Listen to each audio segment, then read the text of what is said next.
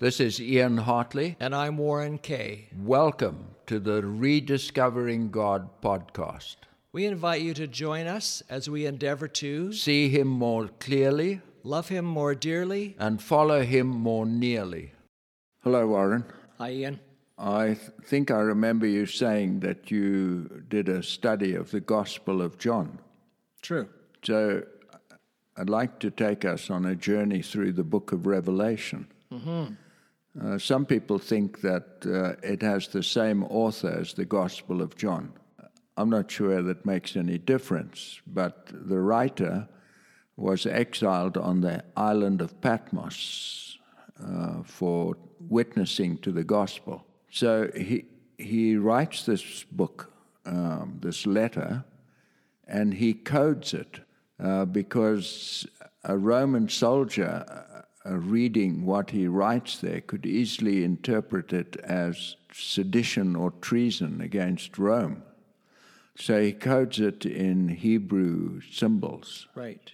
So that anybody who had a Jewish background could understand what these symbols meant. Mm-hmm. So there are about 450 verses in the book of Revelation. 270 of them are allusions to the Old Testament. So about half, a good half of them. Yeah. So if you aren't familiar with the Old Testament, this is going to be an uphill battle. Right. Then it's part of apocalyptic prophecy. Mm-hmm. What does apocalypse mean to you? Well, apocalypse, I was just listening to a podcast recently, and originally the idea was the end. And I find people, describing what we're experiencing now with the coronavirus, and they see the empty shelves in the grocery stores and the streets that are practically empty, and they wonder if this is the apocalypse. Is this the end? Mm-hmm. But Rob, in his podcast, suggests that the word apocalypse, the early understanding of it, was more to uncover, to reveal, or to lay bare. And in fact, the book Revelation was called the Apocalypse up until about the 1300s. And if with that understanding, it's very much similar to the word revelation. It's a revelation of God, of Jesus. I've seen older translations which list it as the Apocalypse of St. John. Okay. So the book of Daniel and the book of Revelation are apocalyptic prophecy. It means that heaven reveals what's going on earth. Right. And heaven's influence in it. So the symbols in the book of Revelation are very interesting. And once you are able to decode them, it becomes an intriguing piece of literature. Without decoding them, it becomes very confusing. Oh, yes. Yes. Just a surface reading of the book leaves a person with more questions than answers. Yeah, you have a red dragon chasing a pregnant woman across the sky. Yeah. What's all that about? Yeah. You have the apocalyptic horsemen riding their horses. You have a dragon with 7 heads and 10 horns. And it's just amazing. It's a bit of a nightmare if you don't decode these. Yes, and these people symbols. are interested in trying to understand it, and so I'm glad that we can shed some light on what some of these symbols actually mean, so that it takes on a different framework. So the book is characterized by many groups of sevens. Right. Actually, some claim that there are 52 sevens in the book of Revelation. Oh, really? One for each week of the year. Oh, yes, yeah. I'll just read off a few of them alphabetically. 7 angels, 7 battles, 7 blessings, 7 bowls, 7 candlesticks or lamps, 7 churches. 7 eyes, 7 heads, 7 kings, 7 mountains, 7 plagues, 7 seals. 7 stars, 7 spirits, 7 thunders, 7 torches, 7 trumpets. That's quite a list. That's quite a list of sevens, yes. Yeah, so the church, I'm talking about the medieval church, before they were all the splits, they came up with 7 deadly sins. Oh. 7 taking their cue from Revelation, Right, yeah. which are pride, greed, luxury, envy, gluttony, anger, and despair. And then there's 7 cardinal virtues. Good, we keep a balance. Wisdom, courage, self-control, justice, faith, hope, and love. And then we have 7 works of mercy: feed the hungry, drink for the thirsty, clothe the naked, visit the sick, house the homeless, ransom captives, bury the dead. And then there's 7 sacraments: infant baptism, confirmation, penance, ordination, marriage, extreme unction or last rites, and then Mass. So it's very important to have these sacraments if you belong to the Catholic or the Orthodox churches. Right. Protestants don't have sacraments. They have ordinances. And what's the difference? A sacrament is like something changes in heaven Okay. when this happens. Like if marriage is a sacrament, then when you get married sacramentally, you get married in heaven. Oh. So you can't get divorced because there's no divorce in heaven. Right. So that's the difference between an ordinance and a sacrament. And a sacrament. An ordinance is sort of a reminder, it's symbolic, but a sacrament means that whatever is done on earth is also done in heaven. Carries more weight. Yeah. So it's interesting that the writings of Muhammad, the Quran, contain no prophecy. The writings of Buddha offer nothing about prophecy. And 30% of the Bible is prophetic, classical or apocalyptic prophecy. Right. Classical is things like there's going to be a war in 3 months' time. Oh, okay. And, it's just sort of predictions and teachings. So this is what we get from the 2 apocalyptic books in the Bible, is that there are 2 opposing cosmic powers, supernatural powers. Right. Not everybody believes that. Our Jewish friends believe that God encompasses both good and evil. So they just have one cosmic power. And the cosmic power does good and does evil. Yes, and of course the Persians believed that too, with yin-yang and so on. So, but the apocalyptic literature in the Bible tells us there are 2 distinct time periods, ages, before and after the second coming. The second coming marks a radical change. The present age, according to Jesus, is ruled by Satan. Yes. And the apocalyptic literature. And after the second coming, it will be ruled by God and His Christ. And that second age will be perfect and last forever, and repentant, faithful people can be there. Yeah, amazing hope that we have to be able to be a part of that kingdom. Yes. So the book of Revelation has major series of 7s. You have 7 churches, you have 7 seals, 7 trumpets, 7 battle scenes, 7 plagues. Now, when you read the book of Daniel, especially the second half, seems to give you a chronology up to the end of the world. So many people have taken that kind of view of the book of Revelation and tried to fit a chronology into the 7 churches, the 7 seals, the 7 trumpets, the 7 battles, the 7 plagues. But as it will become apparent, this is not the kind of paradigm that one wants to impose on the book of Revelation. Having said that, the 6th incident in each one of these series is usually round about the end of the world. But prior to that, it doesn't seem to have a time consequence. Okay.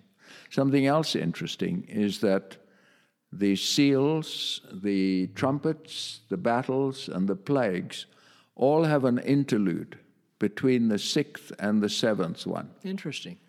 And these interludes are very interesting. And they sort of parallel each other. So we'll have a look at those interludes. Now, there might be an interlude between the 6th and the 7th church that I just haven't seen. So I'm not excluding that. Right. Because it takes a long while for the penny to drop for me sometimes.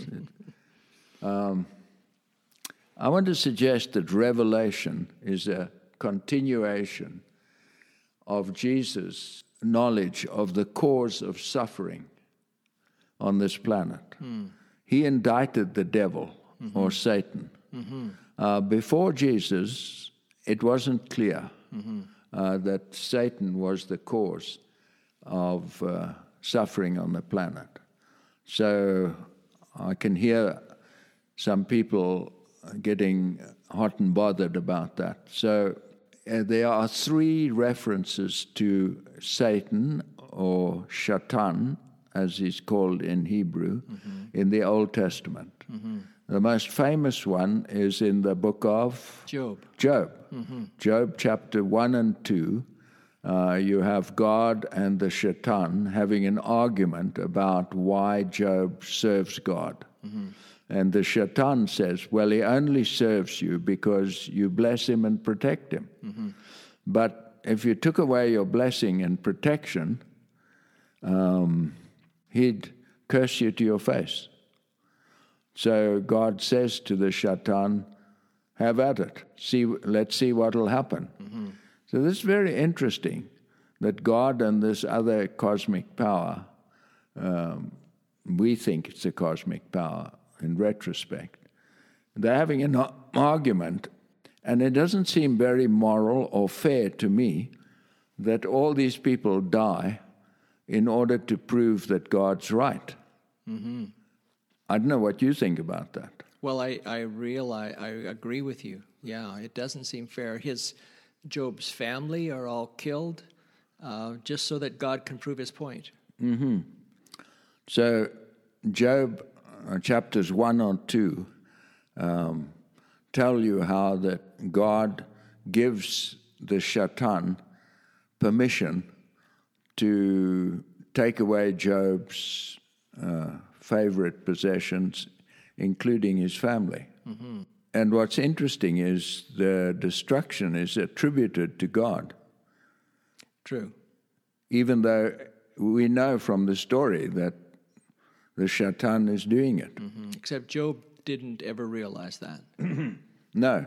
If you look at Job's prayers where he's talking to God in the rest of the book, he keeps saying to God, why are you doing this to me? What did I do that was so wrong that I should suffer this way? So he always sees God as the source of his suffering. So it's interesting if you speak to Jewish people or Google Judaism and devil, you will see that the people of Judaism, our Jewish friends, don't believe in a devil. They believe the devil was invented by Christians to absolve themselves of their personal guilt. Like your famous Canadian comedian, Flip Wilson, who said, the devil made me do it. You got it. So Job 1 and 2 is the one of the 3 places where the Shaitan is mentioned. Another place is 1 Corinthians 21, I'd like you to read that. It's verse 1, 1 Corinthians 20. Chronicles. Chronicles, thank you. First Chronicles 21. Chronicles is one of the last books written in the Old Testament. And it was written to help persuade the people who were in exile to come back to Israel. So only good things are spoken of. Okay. All the heroes are doing wonderful things, except one incident for David, King David. So if you'd read 1 Chronicles 21, verse 1. Satan rose up against Israel and caused David to take a census of the people of Israel. Okay, just who did this? Satan. Satan caused David. Now, if you go back to 2 Samuel 24, verse 1, same incident. Chronicles is sort of a summary of all the wonderful things that happened to Israel and why the exiles should go back. But Samuel tells the story differently. Once again, the anger of the Lord burned against Israel, and he caused David to harm them by taking a census. Okay, so in 2 Samuel 24, it's God who's doing it. Right. In 1 Chronicles 21, verse 1, same incident, It's Satan's doing it. Yeah. So now you have the interesting consequence, if you're going to be logical about this, that God and Satan are working together. So you need to help me understand that. So Shatan in Old Testament literature is what we would call the public prosecutor today. The public prosecutor is there to bring out the truth of the matter. He's not an evil person. I've known a few public prosecutors as friends and as adversaries in court. Now, even when I lose my case and the prosecutor gets me, I still don't look upon the prosecutor as an evil being. Right. Well, maybe at first, but I get over it. So their function is to make the accusation and substantiate the accusation. A wrong has been done. And they paid to do that. And then you have the defense. So the Shatan in the Old Testament is a public prosecutor in our language. Okay.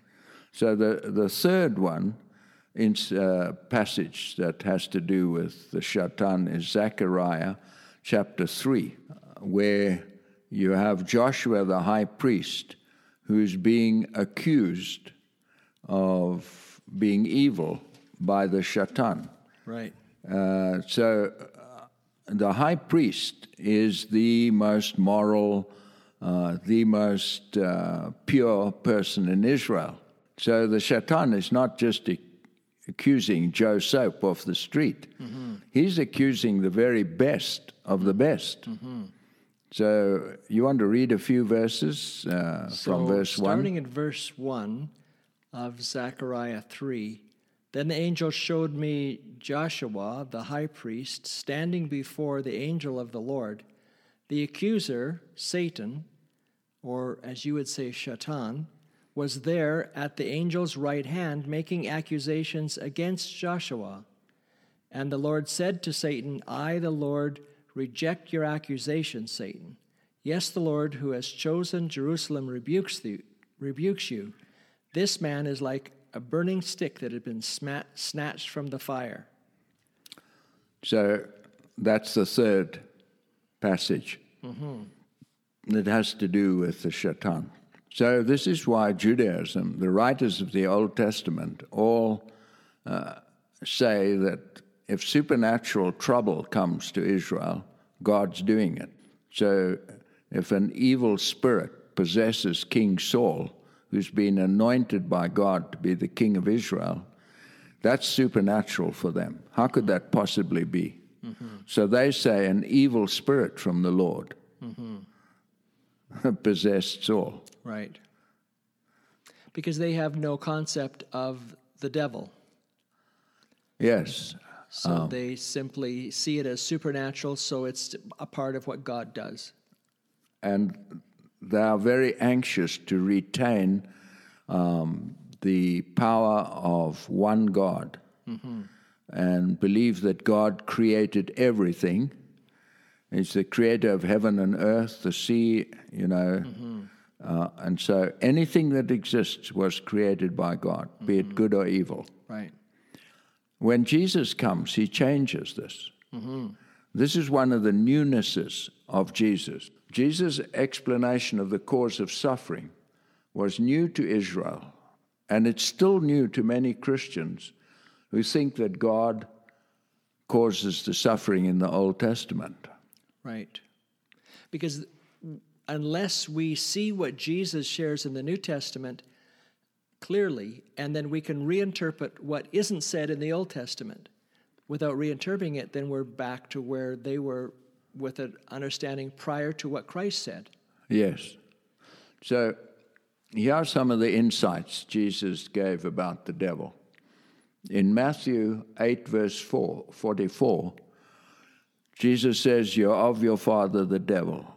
He was a liar and a murderer from the beginning." Okay, so that's interesting, that Jesus attributes deceit, lies, and death, murdering, to the devil. And that it was present at the beginning. Yes. Yeah. One of the most shocking things for me is that the first generation born on this planet, Cain kills his brother Abel. It's astonishing to me. That it would degenerate so quickly. And that he could actually do that to his brother.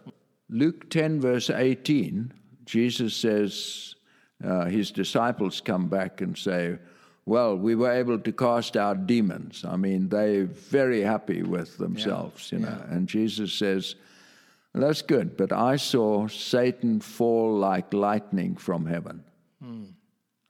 So he's saying that the origin of the supernatural evil being, Satan or the devil or the serpent, was in heaven.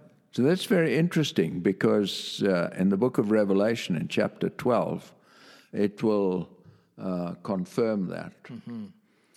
And then in the book of John 10, verse 10, Jesus is speaking, and he says, "The thief steals, kills, and destroys. But I have come to give life, abundant life." So he contrasts the thief with himself. Yes. And the thief in this instance is just a euphemism for the devil. So the devil steals away our faith, he kills our hope, and he destroys our joy. So you end up with mass depression on the planet. Matthew 13:25, Jesus is speaking, and he's talking to his disciples about the weeds and the wheat. And the disciples say, "So where did the weeds come from?" And Jesus answers by saying in Matthew 13:25, "An enemy sowed the weeds." So I believe that Revelation is a continuation of Jesus' teaching, specifically about where suffering comes from and the different forms that it takes. Yeah, because Jesus was very clear about where this came from, that it was the devil. Yes. And hadn't been clear up until then, and he makes it very clear in the verses that you've mentioned, and I'm sure there are others. Oh, yes. That he is very clear that there are two forces, that we're in a cosmic conflict. So now in these sequences of 7, they're all telling us of the suffering that Satan has brought to the planet from different angles. Okay. So, for instance, Jesus in his prayer in John 17, his great desire is for unity amongst his believers. I'm sure you've read that prayer Yes. and are familiar with it. So he really pours out his heart and says things like, I pray for those who believe that they will be one, just like you and I are one, Father, and that I might be in them and they will be in me, and we'll just have this amazing unity and love and care for each other and anticipate each other's needs and so on. It doesn't happen. Satan is able to destroy all 7 of those churches. They were literal churches in Asia Minor or Turkey today. They don't exist. Right. And we'll come back to that in just a minute. And then under the 7 seals, you have the suffering inflicted by Satan in an interesting way. In the Old Testament, the covenant was, if you're obedient, I'm going to bless you this way, and if you're disobedient, I'm going to cause you to suffer in this way. And the seals deal with that suffering, because the Old Testament covenant curses, there are 4 of them, and they are mirrored in the first 4 seals. Oh, okay. So, again, it's about the suffering. Now, God claimed that he would inflict the suffering, but that's written by writers who thought that suffering came from God. They didn't know about the devil. Right. So we would say these are the consequences of having a cosmic evil power on the planet that's working to destroy God's beautiful creation. So there are consequences that are not necessarily imposed by God directly, but consequences that naturally occur as a result. Yes. Naturally, in terms of violating a natural law, be it physical or emotional or spiritual, but then there are some occurrences, some experiences that are beyond that. For instance, you have terrible tragedies in some families. I mean, like a whole family can be wiped out. And there's no way that that can happen. Well, if you have a universal flood, that might happen. But just on the natural run of things, even with the Spanish flu or with COVID-19, you don't have whole families wiped out. Right. It's so then under the 7 trumpets were used to warn people of catastrophes and also to remind them of festivals that were coming up. So these trumpets are very clearly the consequence of Satan coming to this planet. When we do the trumpets, it's just amazingly clear once you see it. We'll get there. And then you have 7 battle scenes indicting Satan as being behind all war, cosmic and planetary wars. And then we have 7 plagues which parallel the 7 trumpets, except that the trumpets are limited to 1/3, while the plagues, there's no limitation. Right.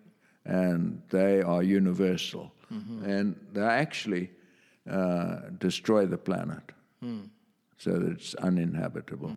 I just want to say that again. We have these 1, 2, 3, 4, 5 sequences of 7, the churches, the seals, the trumpets, the battles, and the plagues.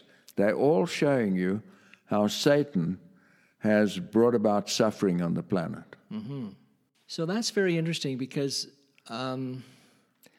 Revelation is often, with a surface reading, is often interpreted to say this is God's way of retribution against evil. And you're telling me that these 7s are really a revelation of what Satan is doing. Yes. Interesting. You see, it's a revelation of Jesus Christ to John about where suffering comes from. Wow. So it needs a deeper study than a surface reading so that the whole book isn't misunderstood. Well, once you get what it's about, I think it becomes very simple to put it together. Right. I mean, it doesn't take a rocket scientist to remember that this is about 5 sequences of sevens, 7 churches, 7 seals, 7 trumpets, 7 battles, and 7 plagues. And those 5 sequences are showing you how Satan has brought suffering to the planet from 5 different perspectives. Okay, yeah. And so what you're suggesting is once you see it, you can't unsee it. No. It's just there, and then it's very evident. You know, I can remember in high school, I could not factorize mathematical equations. I mean, like, the rest of the class was just going great guns, factorizing equations, and I felt like an idiot. I used to get somebody who could factorize to do my homework for me. It was just beyond me. And then one day, I crossed the, what do you call it, the threshold, the tipping point. Right. And I suddenly got it. And now I can factorize any equation you can throw at me. I think it's like that with the book of Revelation. You have to work at it. Right. And then one day, you cross the tipping point and Makes sense. it makes sense. And it's not difficult at all. Well, I'm, what we're wanting to do is invite everyone on this journey with us to get to that point where it makes sense for them, and the book of Revelation unfolds and people begin to see it for what God intended for us to see there.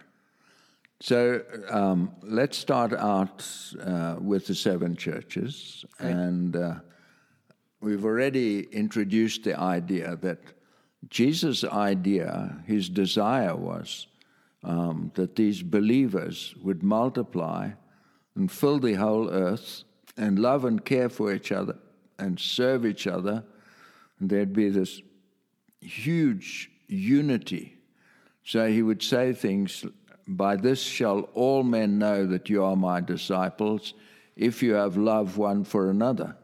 So I'm going to demonstrate to you that we have thousands of different sections, divisions, in all 3 of the monotheistic religions, Judaism, Christianity, and Islam. I mean, Jesus' great desire for unity just hasn't happened. Right. And those 7 churches don't exist anymore.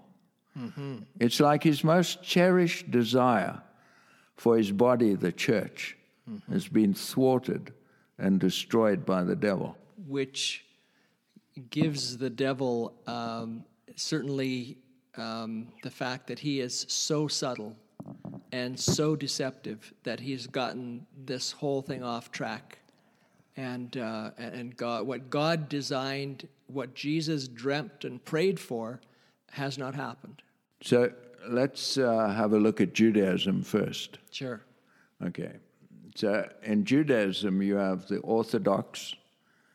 You know what I'm talking about? Orthodox. When we were in Jerusalem, I was very interested. We were waiting to get onto an elevator, and there was this gentleman there, very unique dress with braids of hair down. And I asked him where he was from, and he was from New York.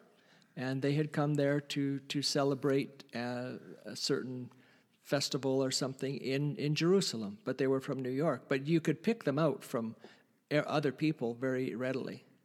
Yes, they have these curly ringlets down their cheeks, and they wear a black hat. I'm not sure what kind of a hat it is. And they dress with these like long coats. Yeah. So that there are about 15 million Jews in the world. 2 million of them are Orthodox. Okay. And if they're not living in New York, they like to live in Jerusalem. So is this the most conservative religious aspect of the Jewish people? Yes. Okay. You even get ultra-Orthodox, but that's beyond us today. Then you have conservative Jews, 4.5 million. You have Reformed Jews, 3.75 million. And then you have secular Jews of 4.5 million. So you can see you've got four, and I haven't listed all the subgroups. Right. And four major groups there amongst the Jews. And most of the Jews in Israel are secular. Right. They make no practice of Judaism. I mean, that's astonishing. Right. And they like to live in Tel Aviv, the city that never sleeps. I mean, it is as secular and as brash as any city on the planet. And most Jews do not observe the law of Moses anymore.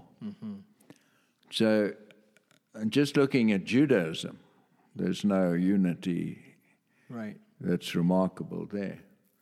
If you look at Christianity, there was the East and the Western split, around about 1,000 of the Common Era. And it sort of paralleled the split in the Roman Empire, because the Vandals were attacking Rome, Italy and Rome from the north. We call those people Germans and French and all that, but right then they were the barbarians. And they were actually threatening Rome and Italy. So the emperor moved his throne and his palace to what became known as Constantinople, or Istanbul today.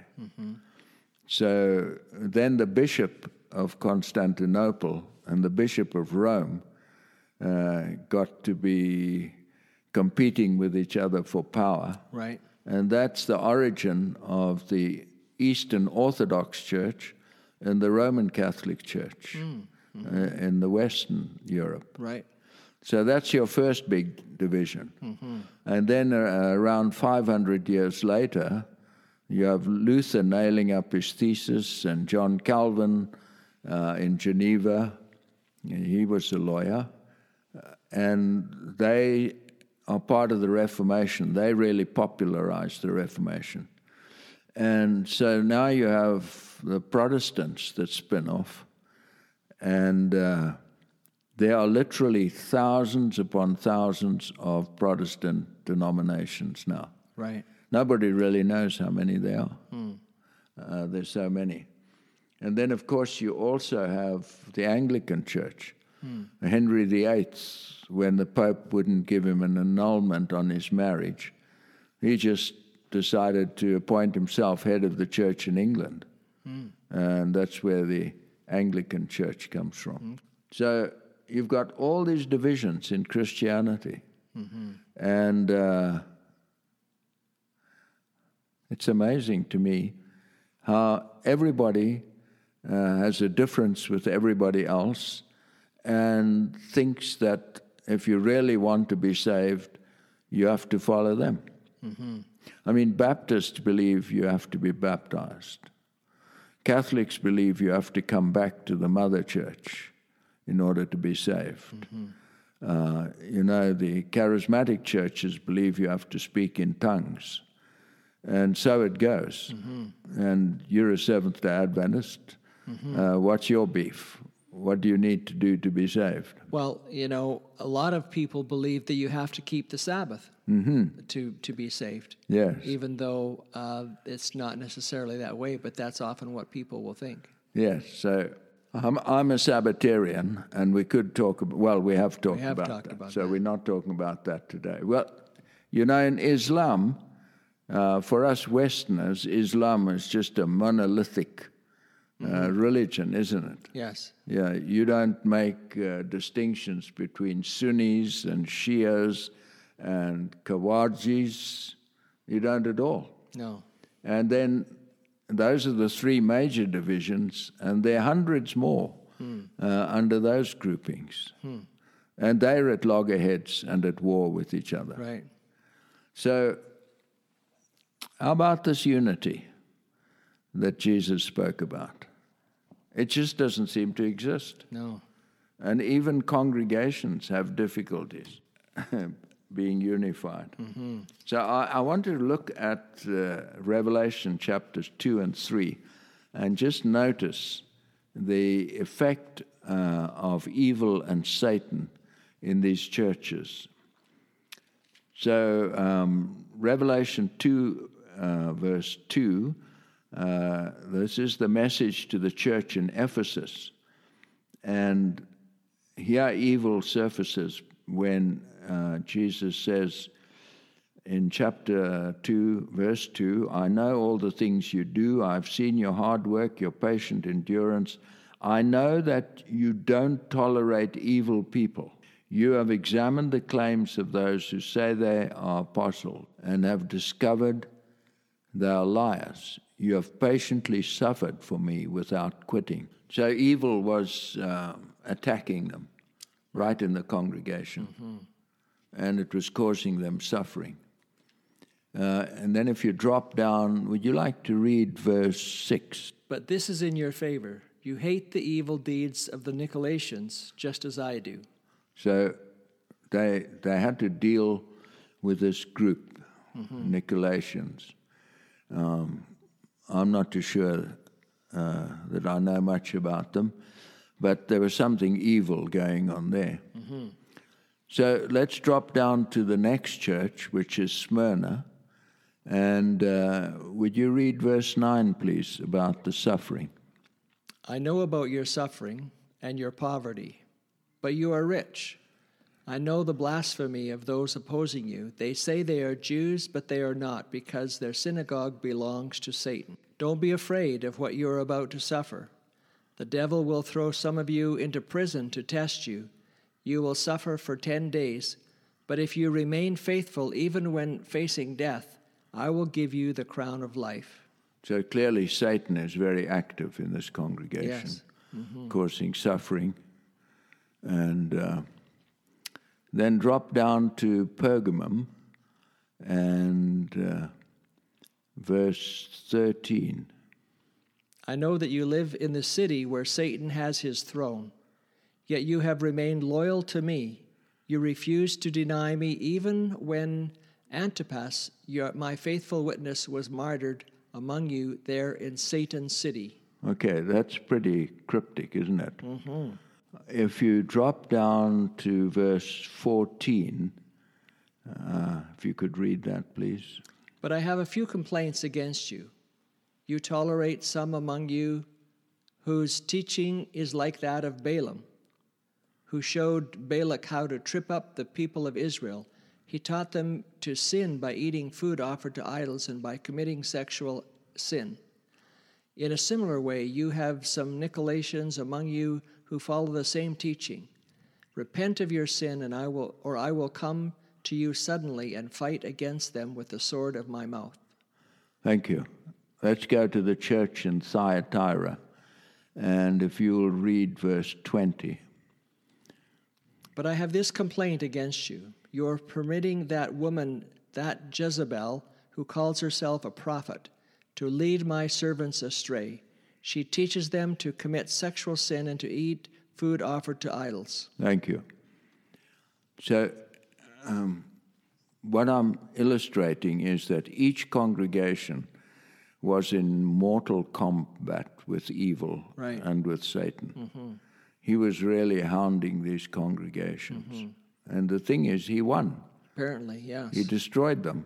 If we go down to verse 24... But I also have a message for the rest of you in Thyatira, who have not followed this false teaching, deeper truths as they call them, depths of Satan, actually. I will ask nothing more of you, except that you hold tightly to what you have until I come. Thank you. So they're the deeper truths, or the depths of Satan, are actually being offered to this congregation. So we go down to the church in Sardis, And if you will read chapter 3, verse 4. Yet there are some in the church in Sardis who have not soiled their clothes with evil. They will walk with me in white, for they are worthy. Thank you. So there are some in the church in Sardis, which implies that there are others. There are others who did. Mm-hmm. And then drop down to the Church of Philadelphia, verse 9. Look, I will force those who belong to Satan's synagogue, those liars who say they are Jews but are not, to come and bow down at your feet. They will acknowledge that you are the ones I love. Yeah, so you've got Satan's synagogue afflicting the church of Philadelphia. And then you come to the last church, and Laodicea, and if you would read verse 18. So I advise you to buy gold from me, gold that has been purified by fire. Then you will be rich. Also buy white garments from me, so that you will not be ashamed by your nakedness, and ointment for your eyes, so you will be able to see. I correct and discipline everyone I love, so be diligent and turn from your indifference. Thank you. I've attempted to illustrate that these congregations had an enemy in Satan. And of course, why wouldn't he be wanting to destroy the body of Christ, as the church is called? Mm-hmm. And congregations are not immune from suffering. Maybe they suffer more than non-congregations because they are the object of the devil's wrath. So even though the devil knew that he'd been conquered at the cross, all he can do now is to take it out on God's children, on his people. Yeah. So if you're a secular person living in the Western world or the Third World or the Eastern world, and you're looking at religion and wondering if there's some virtue to it, and you look at this bewildering array of Christians all claiming that they have the truth and that you should follow them, I think that's very weakening for the witness to Jesus Christ. Yeah, very much so. The body of Christ is fragmented and confusing. And I would say that Satan has succeeded in destroying the unity of the church and making it feeble and ineffective. And Jesus' prayer for unity is apparently unanswered.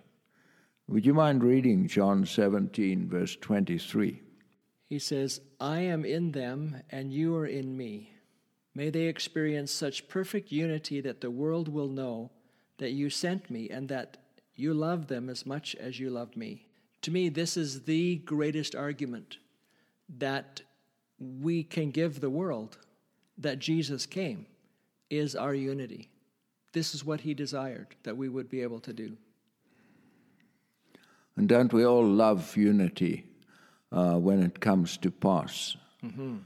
Sometimes intentionally, sometimes incidentally. I remember soon after coming to Canada that the men won gold at the Olympics and the women won gold that year. And the unity it produced in Canada, everybody was shouting and singing, "We are Canadians," Yes. Yeah. And putting the flag on their backpacks. I mean, it is a wonderful thing. Yeah. And by this shall all men know that you are my disciples, if you have love one for another. Yeah. So I think we'll end this podcast there, Warren. Sure. And then take one podcast to deal with the seals, and then we'll have 4 more podcasts to deal with the seals, the trumpets, the battles, and the plagues. Great. I'm looking forward to it. Thank you for your insights. Thank you so much for joining us today. If you would like to contact us, you can at Rediscovering God on Facebook or Instagram, or send us an email to rediscoveringgod20 @gmail.com. We are encouraged to hear how this picture of God is making a difference for you. And if you're listening to us on Spotify or Apple, you can leave a review or rate the podcast so that others will become more aware of a God that is love as revealed by Jesus Christ. Thank you.